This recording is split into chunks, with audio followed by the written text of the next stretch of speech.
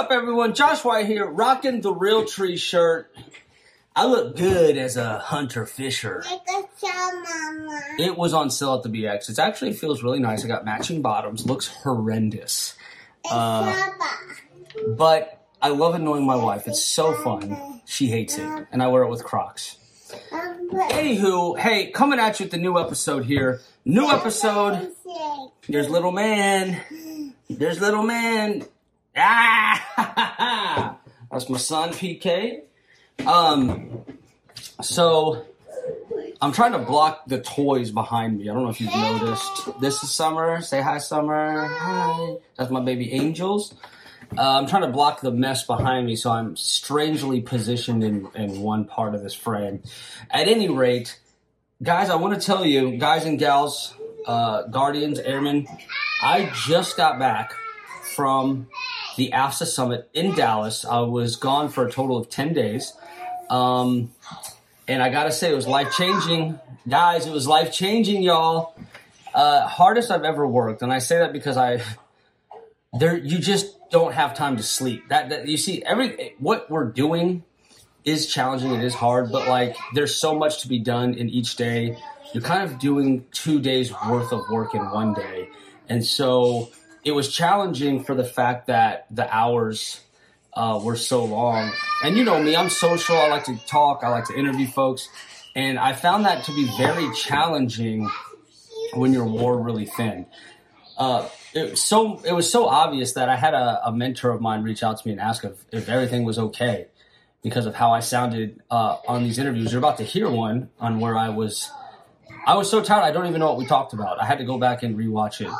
But it's great because it's Sully. It's a master sergeant at the Pentagon. He's just getting after it. He's so wise. He's always dropping nuggets of wisdom on us, and I love the guy so much. I'm so blessed that I met him and had him in my life. I was in charge of the influencers this year and kind of managing that program, growing it, and we totally did so. I had Martin Foster of Passing the Torch podcast. He came out, absolutely crushed it. I had Sully, who you're about to hear, come out just for a specific interview, did amazing. And he's from Maximize the Moment podcast. We had Rye Roast. Okay, search Rye Roast on TikTok or on Instagram. Massive, absolutely massive online presence. Has an incredible message. She's an incredible person. She came out on her own dime, no less. And so huge thank you to everyone that involved. UMU, of course, their whole team always shows up, which is fantastic because everyone wants to meet them and they're interacting with everyone. And they just did a tremendous amount of interviews and connections, and it was a whole thing, y'all. If you've never been to the AFSA Summit, you are missing out. You are missing out. And to me, it's a shame that so many people don't know about it, including me. Okay, that's including me. I only went for the first time last year. And 2 years before that, Chief Katie McCool took me to AFA, which is kind of in a similar vein. So I was already a master sergeant by the time I figured any of this stuff out.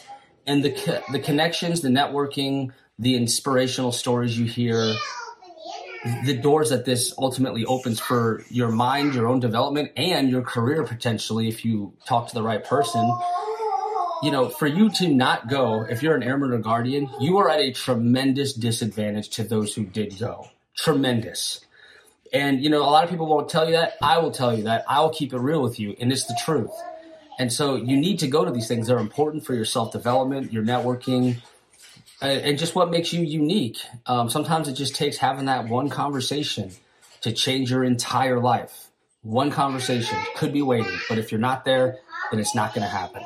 So make sure you get out there next year. It's going to be in Houston in August. Get with your local AFSA chapter right now.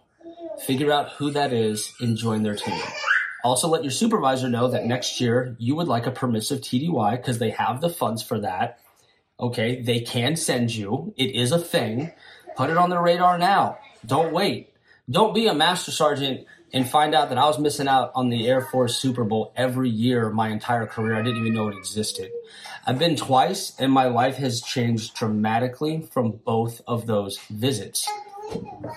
Today's guest is Sully from Maximize the Moment podcast, Master Sergeant at the Pentagon, husband, father, athlete, Christian, podcaster. Love the guy. And we just had such an incredible talk. So when I talk with Sully on this episode, we talk about so many cool things, setting a foundation to grow tall trees. You see, Sully compares all these things in life to inanimate objects. And, you know, you at first you're like, what? But by the end of it, you're like, oh my gosh, what? And so such a cool guy. We talk about how you're an ecosystem. Like everything you bring to the table for your family and for work, it's an ecosystem. Like there's a whole vibe to you. The strengths, even the weaknesses, can affect everyone around you. Super interesting take on that. And how to sharpen your axe, how to identify and measure the delta, and just so much more. We talk about Air Force gaming. We talk about self-awareness. We talk about embracing the dimples on a golf ball. What an incredible story. And he tells one of my favorite stories, and I still have it right here, Sully. It's a domino. And it's how this could represent such a small decision, good or bad. But a domino can knock down something exponentially larger than it, and especially over time, the domino effect, and those can get larger and larger and larger. And it makes tremendous progress one way or the other in your life, whether good or bad. But it all starts with these micro decisions, the domino.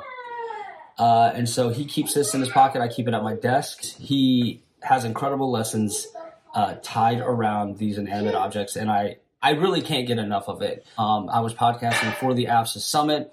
And so this was the Summit Edition podcast where we got to talk to other influencers around the Air Force, just like Sully. I want to thank the 96 Med Group and 96 OMRS at Eglin Air Force Base for supporting me in this journey. They've had my back. They've been great peers, great leaders, great airmen. It's been wonderful working there, and I want to tell them thank you for that. I got to give a shout out to, there's a lot of people trying to help me secure certain aspirations of mine. I'm not going to go through and name them all, but you know who you are. Thank you. And last but not least, I want to thank AFSA for taking such a tremendous chance on me by bringing me to the table, part of the team. And, you know, we each had our own kind of profession, right? Like there's the folks who do the seating charts. There's the folks who do the script, finances, et cetera. And I was part of the social media team. There's live streamers. There's photographers, videographers, and you know, to be on that team, and I worked for Andy, who's a phenomenal human being. I just want to thank all of you for taking a chance on me, for allowing me to be on your incredible team. It meant the world to me. It was life-changing, and I'll never, ever forget it. I'll cherish it forever. And I just want to thank all of you for giving me that chance, and I put my all into that because you believed in me. So thank you. And with that being said, world's longest intro. If you're still with me, I owe you a hug, so let me know next time I see you, and we'll get after it. But if you're still here, we're about to roll into this incredible episode with Sully, Maximize the Moment. We're going to talk about dominoes and other little things in his pockets. And you're going to leave this episode super inspired, pumped up, and just feeling introspective for a minute. Just thinking about life. That's what he gets you doing, and I love that.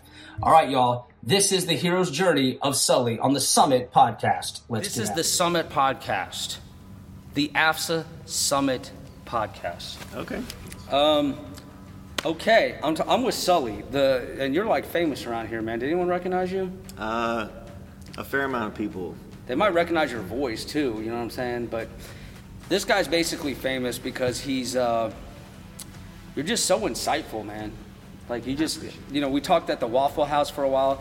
It wasn't a podcast because the lady, she said they don't have outlets for our equipment because they don't want us to stay there. That's what she told us. Fun fact. You remember that? I remember it. And we still stayed there. And there was nobody in the restaurant. There's nobody in the restaurant. Just us. But that was unacceptable, and we had to go. But we had a great talk, and what I liked about that evening was that, you know, that was one of the first talks I've had with essentially a stranger. Sure. Without recording it.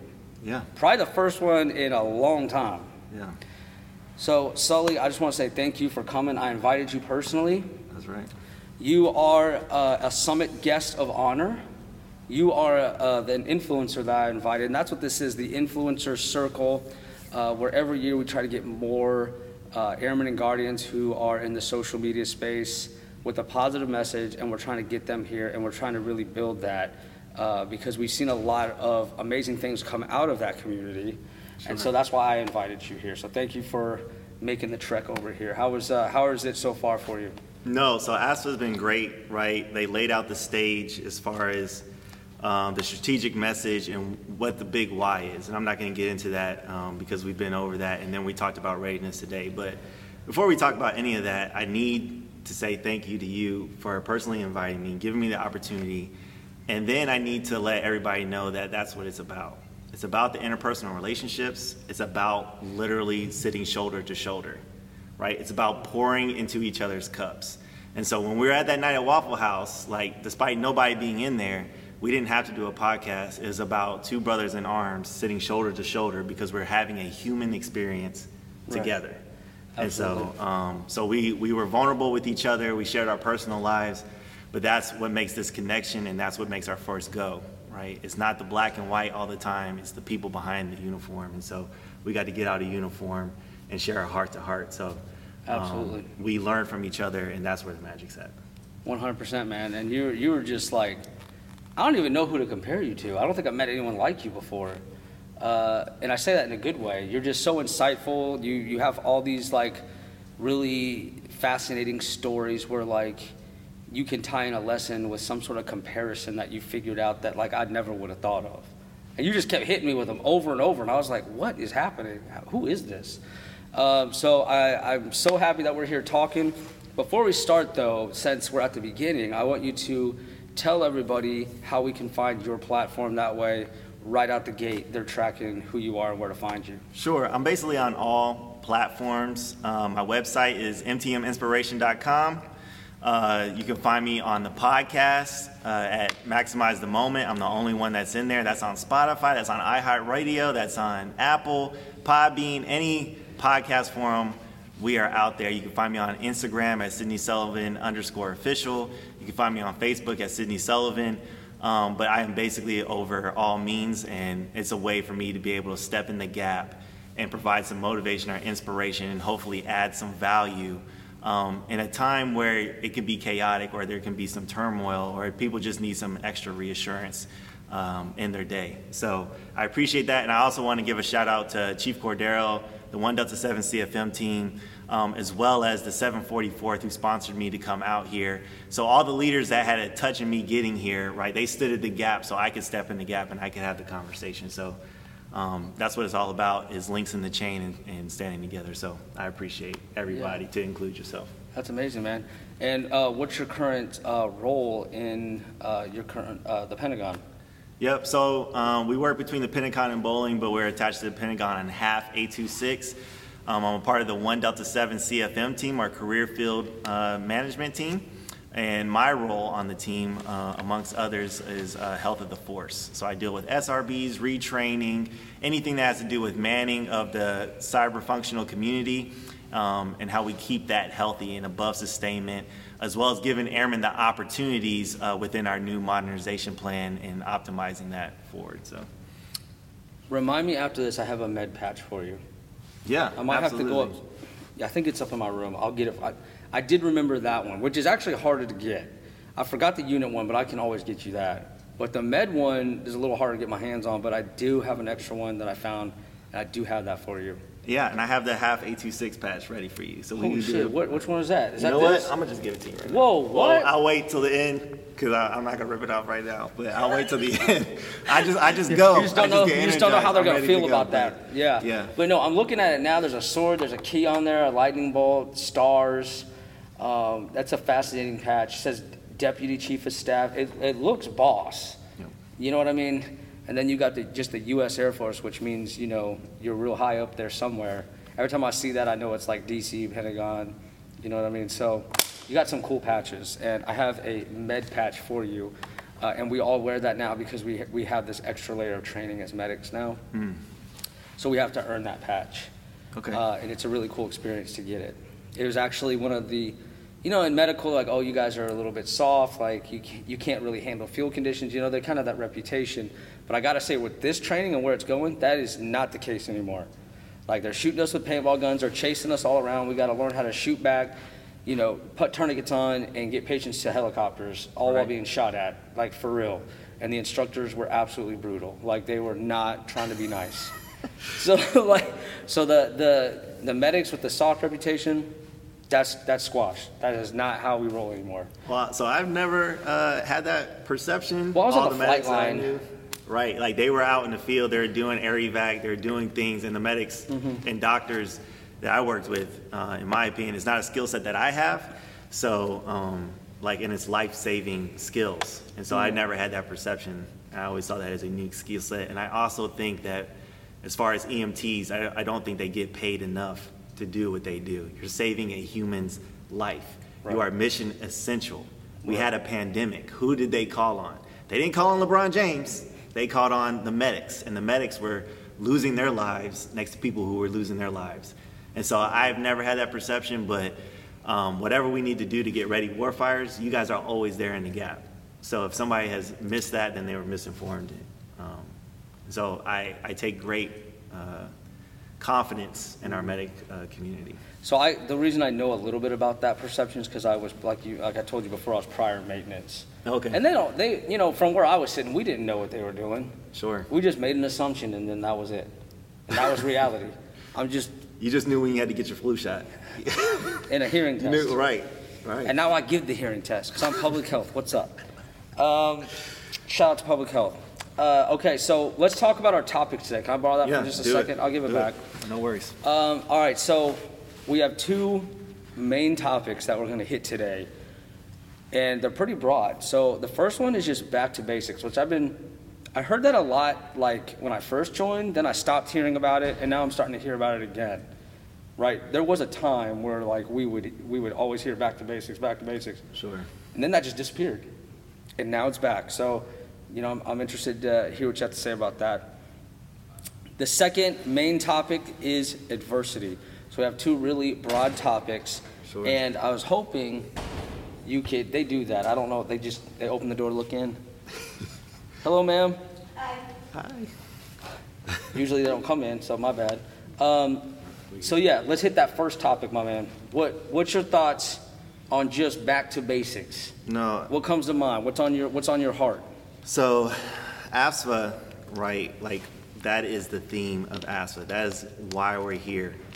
And so, to wrap it around in my mind, right? There are different generations, and there are different things that we need to do when we say set the standard based on the call that we have to answer.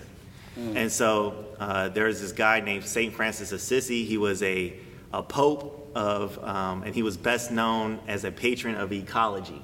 So he took care of animals, he took care of the environment, but he said, first do what is necessary, then do what is possible, then do what is impossible. First do what is necessary, then do what is possible, and before we know it, we're doing the impossible. So before we can do what's possible, right, in the global competition that we're in, or more directly what's in the unit or wherever you're at and what you're trying to tackle in your personal life, you need to do what's necessary. We need to get back to basics, and we need to get back to whatever that standard is in the black and white, or what we've ironed out is meeting mission readiness and what that means for your sphere of influence and your sphere of readiness. So to use an analogy, right, we need to level the playing field. And so if you were to go out into the forest right now, if you were to go out there and you're walking along a trail and you come across the tallest tree in the forest, like the next logical question is, why is this tree the tallest tree? And so to answer that question, you have to look at a couple different factors. First of all, there was no beaver that came along when it was a sapling and just chewed on his bark. Correct. The next thing, when that seed was thrown on the ground, it had the fertile soil to develop deep root systems and allow its root to just grow out deep so that it could grow tall. No lumberjack came by and just chopped on the tree when it was an adolescent, and there was no bigger tree that put its branch over that covered its shade. Mm-hmm. Right? And there are times that we are placed in environments and we're like, I can't grow here. right? Everybody's like, grow where it's most fertilized, and I agree with that. But like, we don't feel like that always in our environments. Sometimes we feel like our peers come along and they're like gnawing at our branch where they're that beaver. Or sometimes we run into the bee and the action orders or bureaucracy and somebody puts some shade over our light and we feel like we're impeached from growing forward. I feel like people can relate to that. Mm-hmm. So what we have to do is we have to set a foundation to grow tall trees. We have to set the environment so that they can have the ecosystem that allow them to grow tall. And then, so for right now, we have all these all-stars out here, right? Like you're an all-star, I'm out here, and sometimes it's just a victim of circumstance. We just happen to be at the right place at the right time. Mm-hmm. Just like that first tree, and they just happen to grow tall. But no, we got to have an ecosystem of tall trees. We just can't have a tall tree here, a tall tree there, and a tall tree over there. No, we need to foster an ecosystem together, right back to that mission readiness and standards. We need to do what's necessary and level out the playing field so that we are the most dominant air superior forest on the planet. So we got to have tall trees. We need the whole forest. We need the whole forest. Yeah, we can't have just that one. We can't have that one. Yeah, and I love that, like, the shade, that's, people put that shade over you, mm-hmm. and then you kind of alluded to, like, moving, helping to create tall trees, like clearing that path for them, letting that sunlight hit them, letting them grow. There's so many different analogies you could like spin on that. You know what I mean? That's right. So I absolutely love that. And, it really restores my faith to be back here at the summit and meeting y'all. Yes. This is where you see a lot of those trees. That's right. You know what I mean? You get motivated just walking down the hallway. Right. It's like you just walked in. What's that place in California? The Redwoods? Is that what they're called? Yeah, the redwood trees. Yep. Yeah. And there's actually out there, after some research, they're called like Hyperion trees, I believe is the terminology, and they've been around for like hundreds of years. Just tall trees, and I've been there. Have you been to the redwood? Mm-mm. They're just like phenomenal, just like touching the sky. That's basically AFSA right now. Like we just walked into that. We just walked into that. Right, and you feel that. And we need to find a way to like bring that back to our units. I mean, ultimately, that's the point, right? The point is we do take that back and we do find a way to make it better. Yeah. So I love your analogy with that, man. So the next step to that is, right, I talked about the ecosystem, like mm-hmm. tall trees. So like we've met the standard, we did what's necessary, what is possible. And so to cage that, right, there's a guy named Dr. Gosner, and he went out to the Bavarian forest out there in Germany, the Bavarian National Forest. And he went out there and he picked the oldest tree in the forest. He picked the oldest tree. And what he did was he got permission. So I don't want all the ecologists, the people who care about like don't throw spears at me. He got the permission. This is his story, not mine. And he sprayed the tree with a bunch of chemicals. What? Yeah. He sprayed the tree with a bunch of chemicals. Okay. And what happened was that he actually not only killed the tree, but it killed 257 species. And then it killed about 2,000 and some odd like insects and different organisms that were on that tree. Wow. Right? And so the message there is that everyone is their own ecosystem.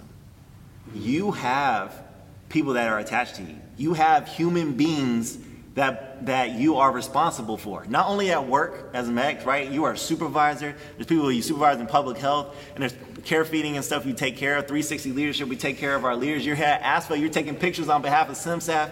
You're taking care of your family, right? You got kids. There's people that depend on you. You are an ecosystem.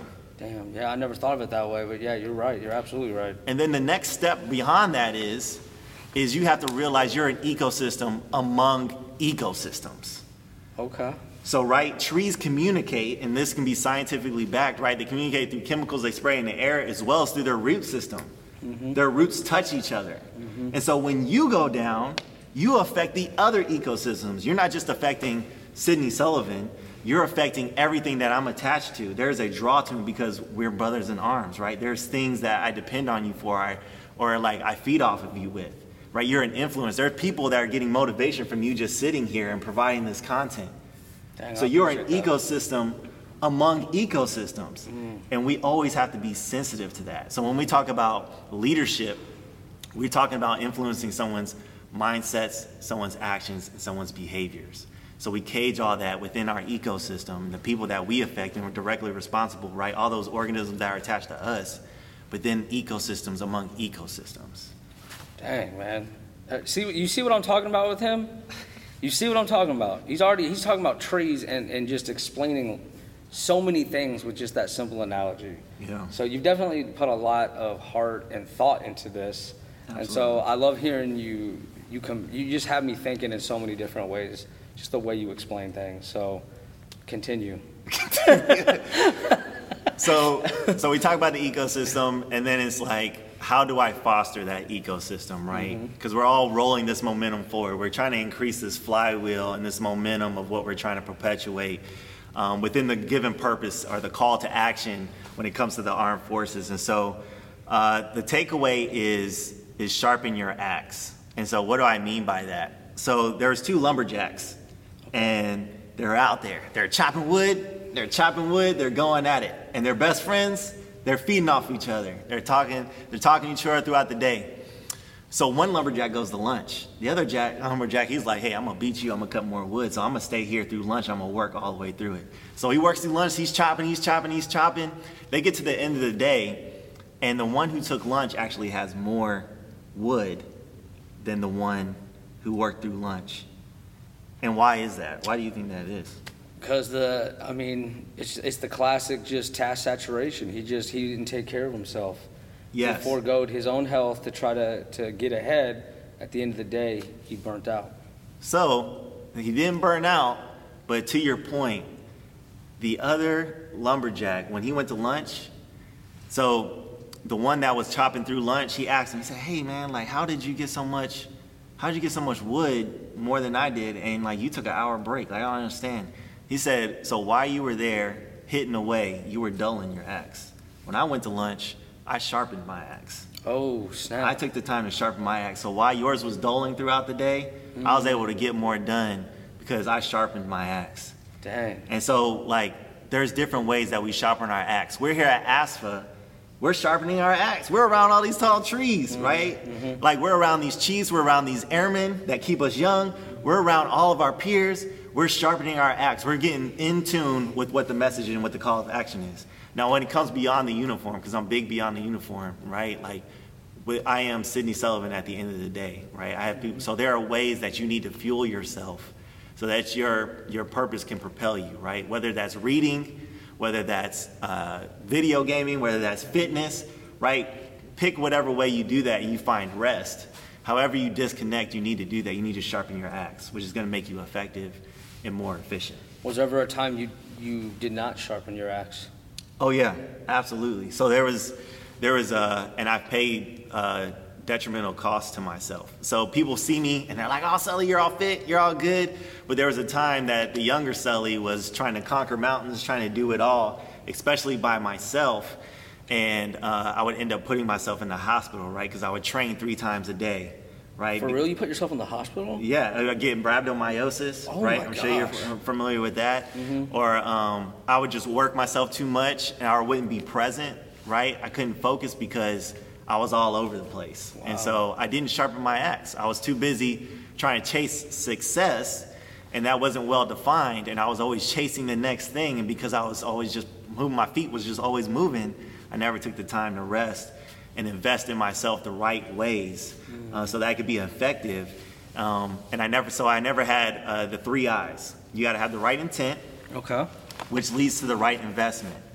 So, right, you got to have purpose. And when I say investment, you got to look at your, if I look at your checkbook and I look at, if I look at where you spend your money and where you spend your time, then I understand what you value. That's the right investment. Right? So, I remember when you told me that in the Waffle House, and I was like, dang, what does that look like from an outsider on my life? You know, you just had me thinking about that. And I mean, I feel like we're always working to make that better. That's right. You know what I mean? You have to. Yeah, because life is just always changing, you know, especially if you're in the military, different roles, different bases. That's right. And even with my family, my kids are, 5 and 4. One's about to be 6 and 4. And, they have different needs. Like, every year that they change, they want to go through milestones. Yeah, they go through these milestones, and then I'm having to change that approach now. Before I could just be around them and I could watch TV and they're cool with that. But now they like need my my focus. They want my actual undivided attention. Yes. So I'm having to constantly tweak that approach so that I have, I'm having fulfillment in all the areas of my life and not neglecting the things at the end of the day that I care about the most. And I think when I know I'm on the wrong path is when I'm at home, I'm worrying about work. And then when I'm at work, I feel guilty and I'm worrying about my family. Right. If I'm ever in that cycle, I know I'm on the wrong path. That's my red flag to myself. Sure. Right. Yeah. I have kids. I have 3 kids myself. So being present is always a constant challenge because we get so succumbed. Because we're people who care and passionate about what we do in our vocation, it's so easy to go down that slippery slope. So if I don't ruthlessly prioritize my checkbook and my calendar, then I'm not making the right investments at the right time. So intent, purpose, checkbook and calendar, your investment, and then the impact. That all leads me to the impact. Because if I'm doing all those things right, I can be effective and efficient at the right times, at the right places. Absolutely, man. I love it. Yeah. Absolutely. What else we got? So we're talking back to basics, and this will probably be my last talking point on back to basics, is identifying the delta. What's missing in this time when we talk about back to basics? How do we go from leveling out to being the most dominant in the global power competition? What's the delta? And there's a lot of answers to that. And what I use is what I talked to ALS about. And there's this guy named Iji, and he was from Japan. He is 1955. Okay. So this is right after World War II. I think I know where you're going with this, yeah, but keep going. Yeah, he's from Japan, and he brings his crew to America. He's excited to go to America because he's going to go to like 30 car places. He's going to watch the assembly line was just built. Okay. Yeah, so okay, he shows up. He shows up, man. Iji shows up with his crew, and he's all excited. He's like, America's the best. Yep. And you got to remember, America at this time was there was a lot of racial tension.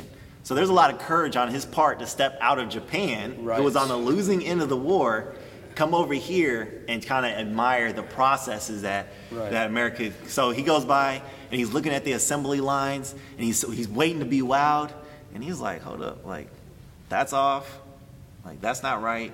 We could do better here, whatever. And so he takes that back to Japan, and 50 years later, right, Toyota is worth, I don't know, fits somewhere like $50 billion or something crazy like that. And they're killing it to this day. And they're killing it to this day. Yeah. And the term that they used was Kaizen. It's a mentality of always getting better, of constant process improvement, not just for its sake, but like I'm always excelling. I'm always looking to be better. And it's an industry term, but it's so powerful, right? Because like, what is that delta for us? What does it mean to be constantly better? And how do we measure those things? You know, have you ever lived in Japan? Yes, I was there in Masao for 2 years. That's right, you were in Masao, and I was at Kadena. But so, yeah, the Japanese culture and mindset is just fascinating. It really is fascinating. And you know, back when I was at Kadena, I was a Halo 3 pro gamer. This is taking it way back, right? Yeah, you definitely took it back with the Halo. Yeah, Halo 3, I was a pro gamer. At one point, I was like 19th worldwide. And I was on a team we held the record for the longest win streak, which was like in the 800 something. We were just absolutely How are you crushing. not sponsored right now? Well, at that time, that wasn't really a thing. Like, you had to be like, I think out of all the teams in the world, maybe like 5 were sponsored. You know what I mean? And I definitely wasn't a top 5 team. Like, that was next level, even for my standards.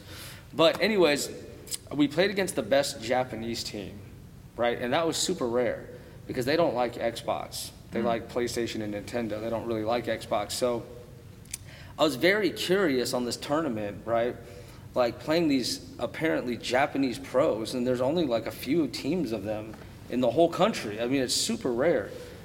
And their whole style was so different, so unpredictable, that they completely annihilated us. They were, yeah. And I mean, that just blew me away. You know, like how I was so used to certain setups and patterns. Sure. And then when I played this different culture with a different way to look at life, I just could not figure out the pattern, could not figure them out. So I just find them to be super fascinating with just the way they look at life, the assembly line, there's a lot we can learn from these other cultures. How is that experience coalesced with how you attack things now? I think anytime we're always trying to control the outcomes of life and try to guess that pattern. So I guess at the end of the day, it just showed me you really can't guess the pattern. You can take care of yourself and be as on your A game as humanly possible, but just understand that it's not going to always be what you expect. Yeah. And you have to be okay with that. You know what I mean? And you have to learn from that.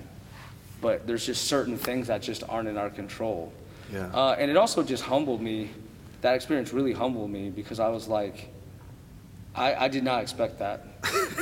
If anything, it made me say, okay, I'm going to stay in the Air Force. Like this, I'm not pursuing. But you probably still play video games to this day. I do. Yep, I do with my kids. You're probably still passionate about video games on a certain level, right? Yeah, it taught me, if anything, it taught me about teamwork, communication. Really that. It's all about communication in those types of settings. And you're on the hunt, right? You're hunting, and you're calling out certain spots with certain people and where they're at and what weapon they got. You're timing the weapons, so you're constantly checking the clock, counting the timer, setting up for when that weapon drops. There's so many lessons. I swear to you, it sounds goofy, and I think this is why Air Force gaming and Space Force gaming is a thing. And that's because not only does it build a community of friendships, but Sure. There's so many life lessons in those games. Right. It's unbelievable. I actually don't knock it because games can teach us various things and they can be simulations for how we employ our forces. And I think you're setting us up for that next topic of adversity, right? And I wanted to open up the topic with enthusiasm is common, endurance is rare. Enthusiasm is common, endurance is rare. Right? We can be enthusiastic about playing video games. You can be enthusiastic about playing Japan. I think in the Air Force we call them idea fairies. I may be guilty of that sometimes. That's what you're talking about. You're talking about it's so easy to just be hyped about something and then do nothing with it. That's right. Right? It's so easy, and we see it all the time. But I'll tell you what that quote reminds me of the most, and that's podcasting. Tell me. Yeah. And I read a statistic. I think it's like some crazy. It's like 9 out of 10 podcasts don't survive. I mean, and that's true because even when I got my annual Spotify report, it's like you're in the top 1 percentile of continuing to release an episode every other week and sticking to that for the whole year. Yeah. That put me in like the top 1 percentile. But it was your discipline, right, which has gotten you to the destination. Absolutely. Right? You being disciplined and consistent is what's led to your destiny and allowed the fruit of your labor to kind of show out in these kind of environments. But this stuff doesn't show up without you showing out constantly over and over and over again. Yes, and you got to really, whatever you're choosing to invest in, you got to really love it. You really do. And I took it as a challenge. I'm very impatient. I can get frustrated easily. And so I'm not really in the habit of sticking with things, unfortunately. I'm working on that. And so, I took the podcasting as an opportunity to challenge myself, to take a different approach. And it was challenging because first of all, some people didn't appreciate it. Sure. Other people said, you're an idiot. What do you think you're doing? Who do you think you are? And there was a time where no one was listening to it. I mean, it was like, my mom was like, oh, that was a great episode. And like, that was it. That's it. It was my mom. She was listening. I felt your pain, right? Like starting a nonprofit and then trying to find your audience, understand who your audience is, and trying to make a content that's value added, right? Mm-hmm. Something that's going to resonate. And like you say, you're starting out and you're trying to get your feet turned, you're trying to get the traction going. Mm-hmm. And it's like your buddies are like, oh yeah, you got like 5 views, or you got like whatever, right? And it's not about necessarily the views, but you want to get the information out there because you're pouring so much of yourself into this craft, and you have the rightest intent to do it. But the adversity is the mundane of it all, right? There's no but you got to find the magic in the mundane. Can I ask you something real quick? Yeah. What would you rather prefer with your podcast?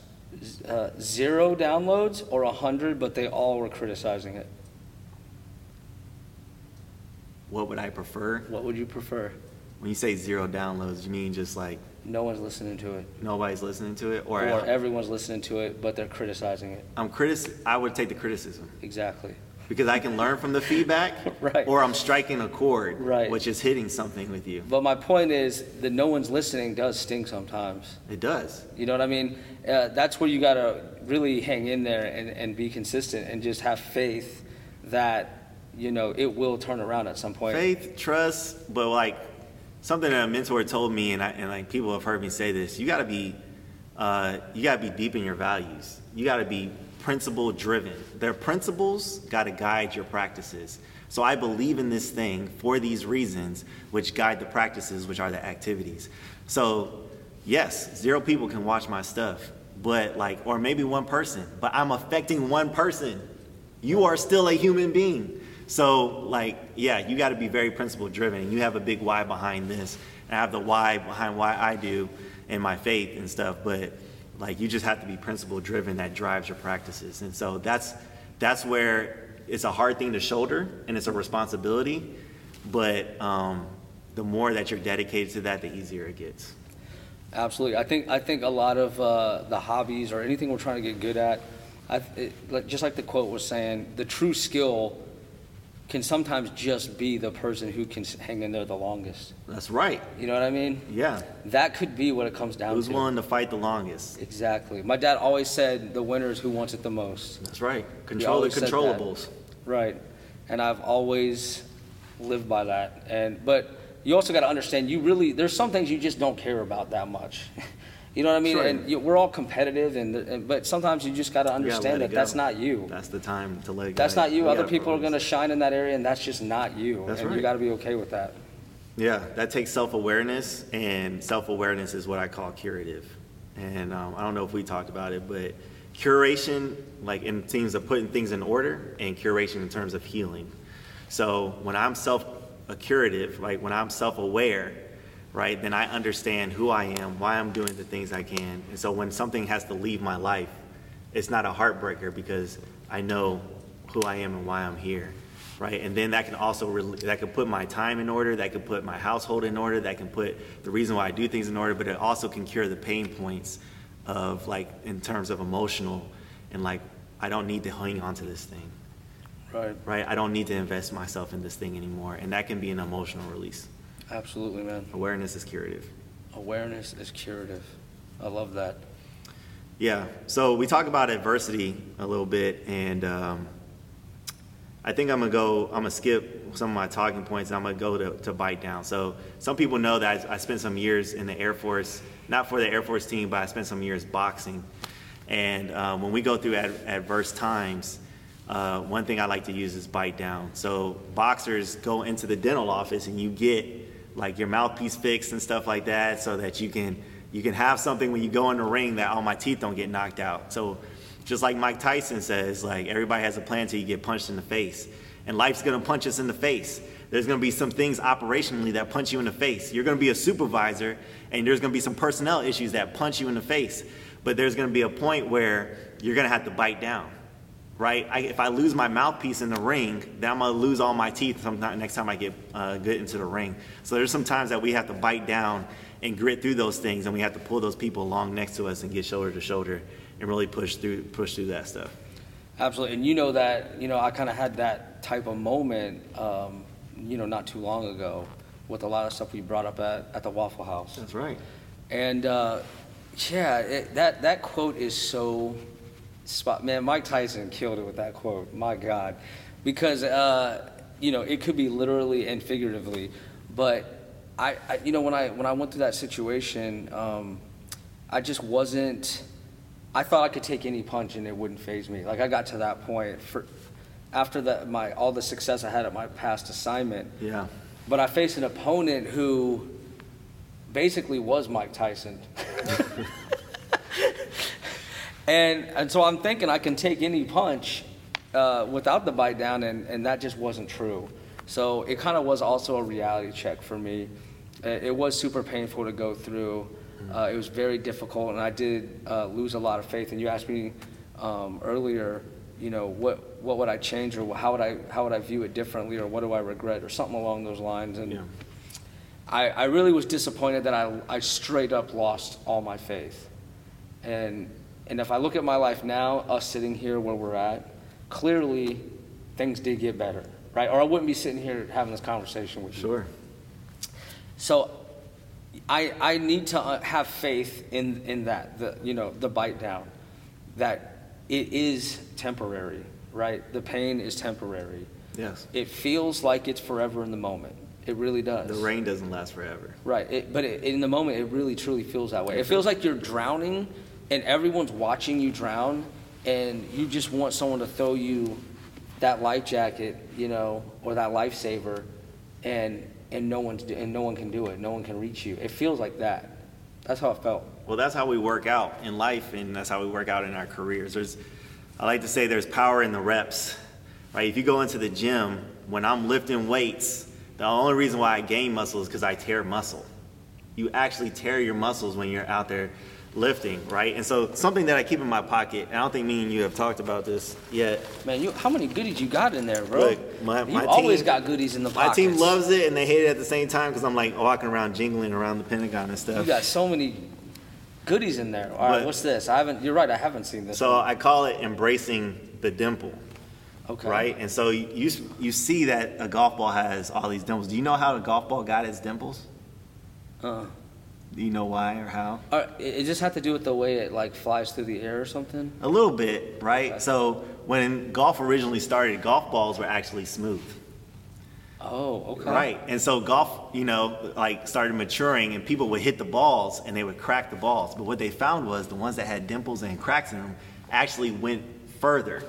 Oh, snap. That's kind of counterintuitive to what you would assume. That's right. Yeah. And so dimples, this high has probably 300 to 500 dimples on it, and it affects the trajectory, the spin, right, the takeoff, all these different things because of the depth and the amount of dimples on the ball. Now, why did I say that? Is because for everything that you just said, we go through these tough times in our careers and we feel like they're the setbacks, and they may be in a certain lens, but they're really preparing us for that next level that we're maturing to.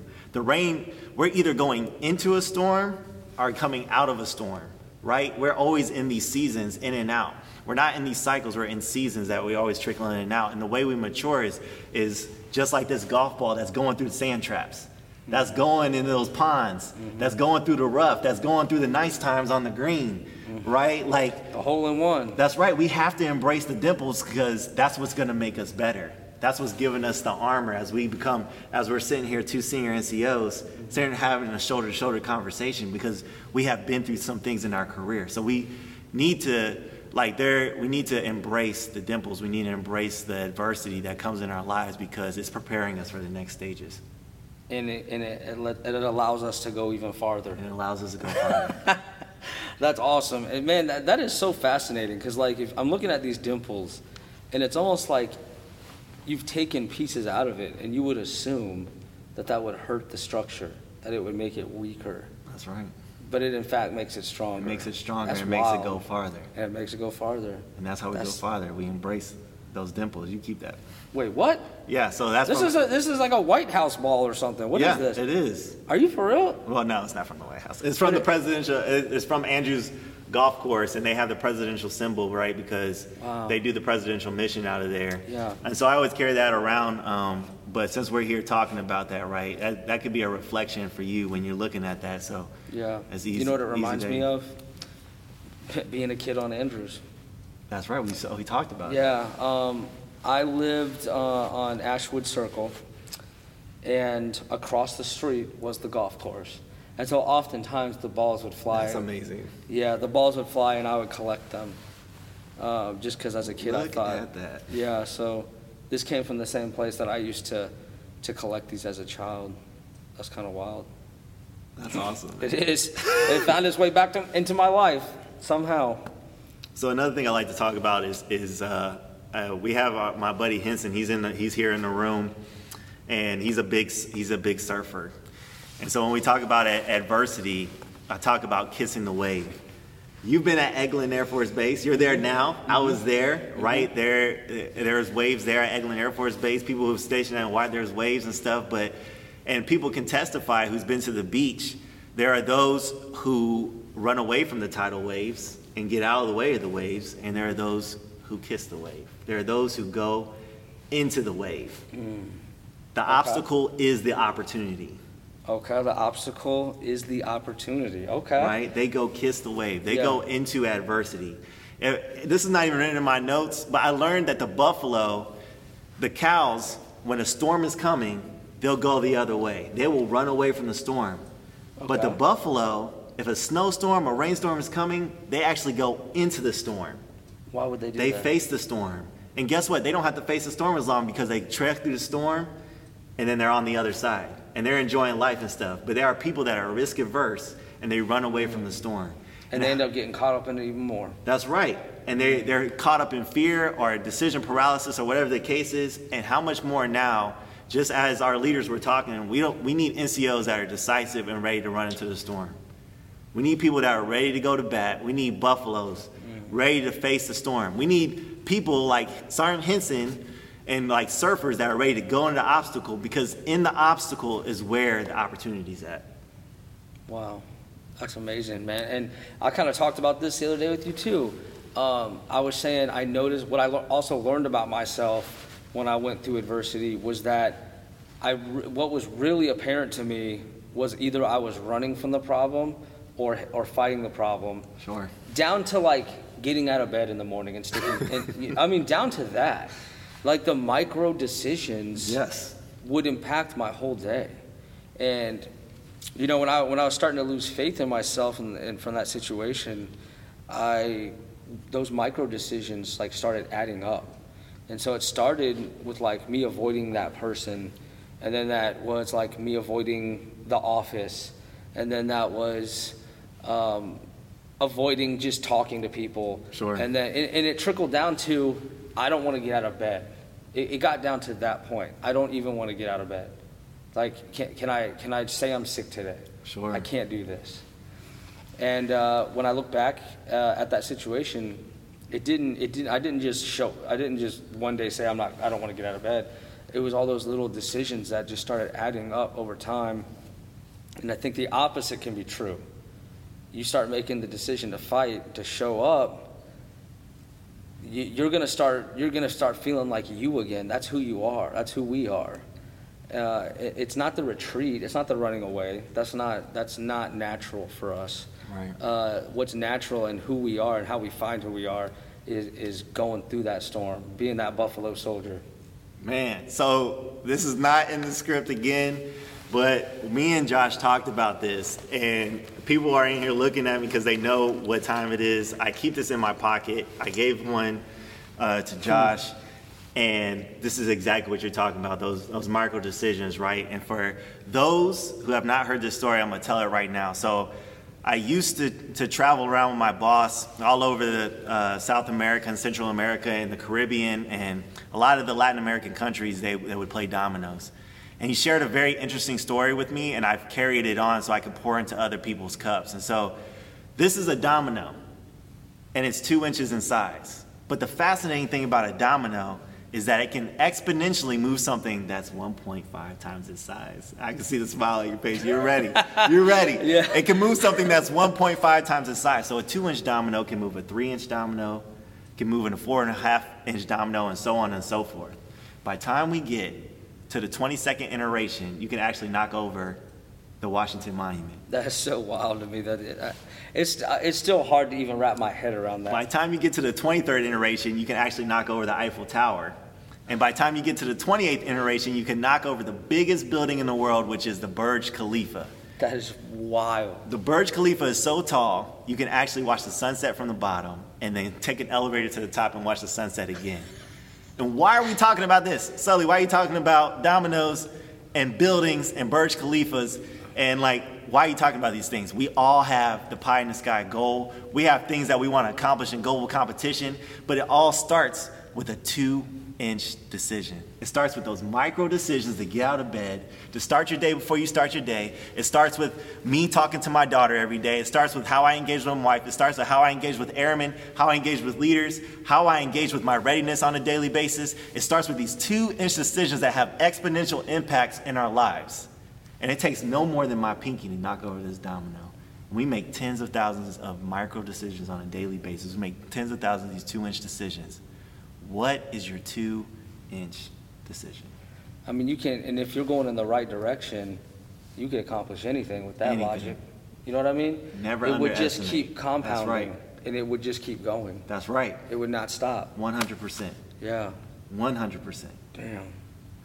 Blowing my mind again. I already heard the story, but it's still blowing my mind again. How is this happening? And I still have that down. It's at my desk. So everywhere I go, and Sergeant White knows this, I carry it in my pocket everywhere I go, and it's a reminder when it's jingling in my pocket. When I give these dominoes out, it's just a reminder. And so when we're talking about micro decisions, right? And one thing is attitude determines altitude. Everybody's heard that.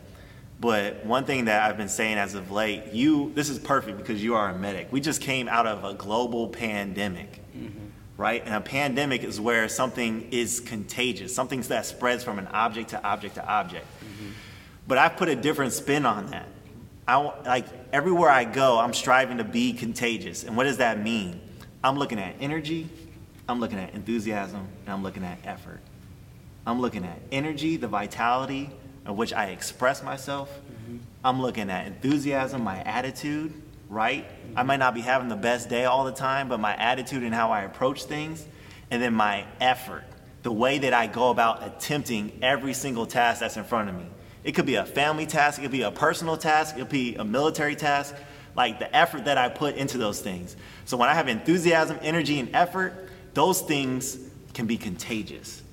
We are walking through ASFA. How many times do we see these things around here? We see people putting in energy from the protocol team. We see you coming over here being an influencer, SimStats coming up and talking, right? Energy, enthusiasm, effort. And that is like trickle down all throughout here. And that becomes contagious, right? It just feeds us throughout the day. It does. We get exhausted, but we feed off one another. And so we need to take these back to our units, and we need to be contagious. Man, it's so weird how like that, there's so much of it that's just psychological. Yeah.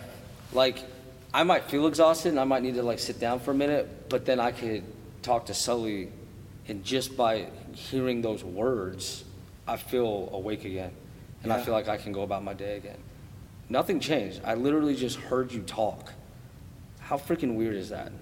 That's weird, man. But it's true.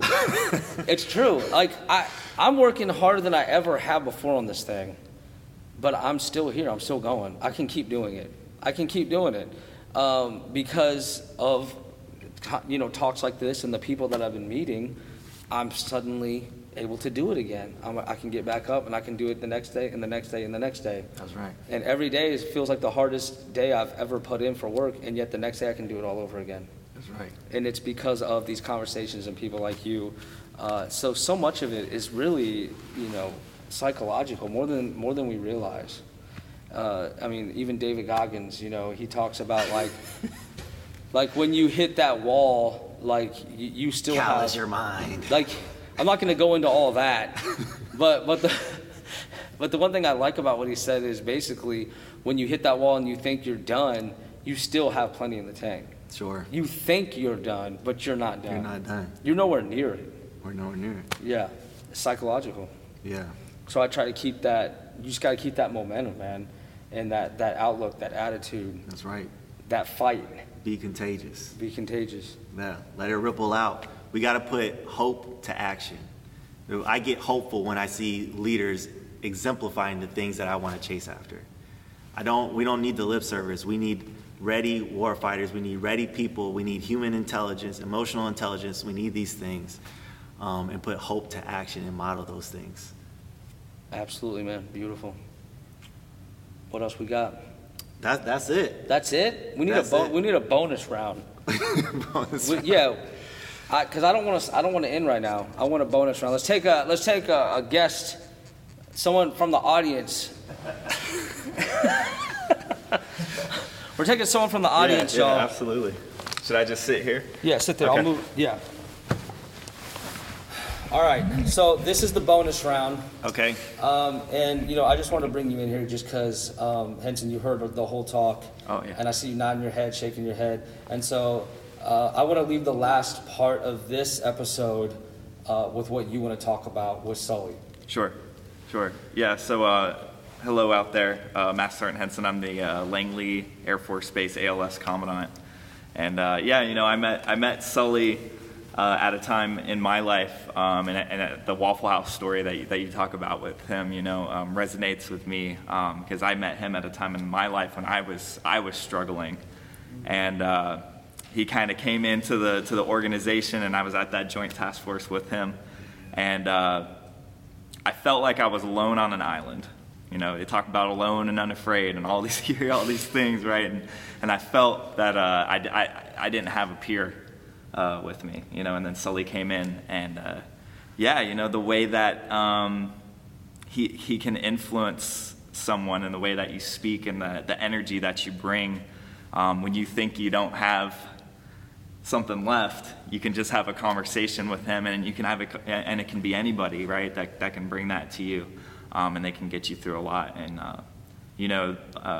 for example, I hated running my entire life. I hated it most of my military career. And by the time our relationship ended at the task force, this man had me running in a 100-mile ultramarathon as a team from the top of Key West down to the bottom, right? And to something like that has carried on to my life to this day, where I've developed a love for running and a love for minimalist running and things like that. And I carry my domino with me that Sully gave me. I actually put it on my desk. I don't always have it in my pocket. I don't need stuff jingling around the schoolhouse. The students start wondering things about me. So I do keep it on my desk, and I actually give a version of the 2-inch decision brief to my ALS students because I find it vitally important, especially now in our Air Force. That's right. Sweet. All right. Hey, thank you thank you. My man. Thank you. Man. Yeah. Appreciate you for joining us. We took someone from the audience. We got this whole crowd out here. We just took a random person. You just happen to know who you are. That's actually amazing. But hey, we're here at the AFSA Summit. We're here where so many amazing talks are happening. So many lives are changing. And so I definitely implore you next August to sign up to get out here, just like Sully did, to come have awesome, meaningful conversations. So, hey, man, I want to thank you. No, thank you. Thank you so much, man. You're a brother for life, obviously. That's right. Anything you ever need, you just let me know and I'm there. Let's get it. Let's get it.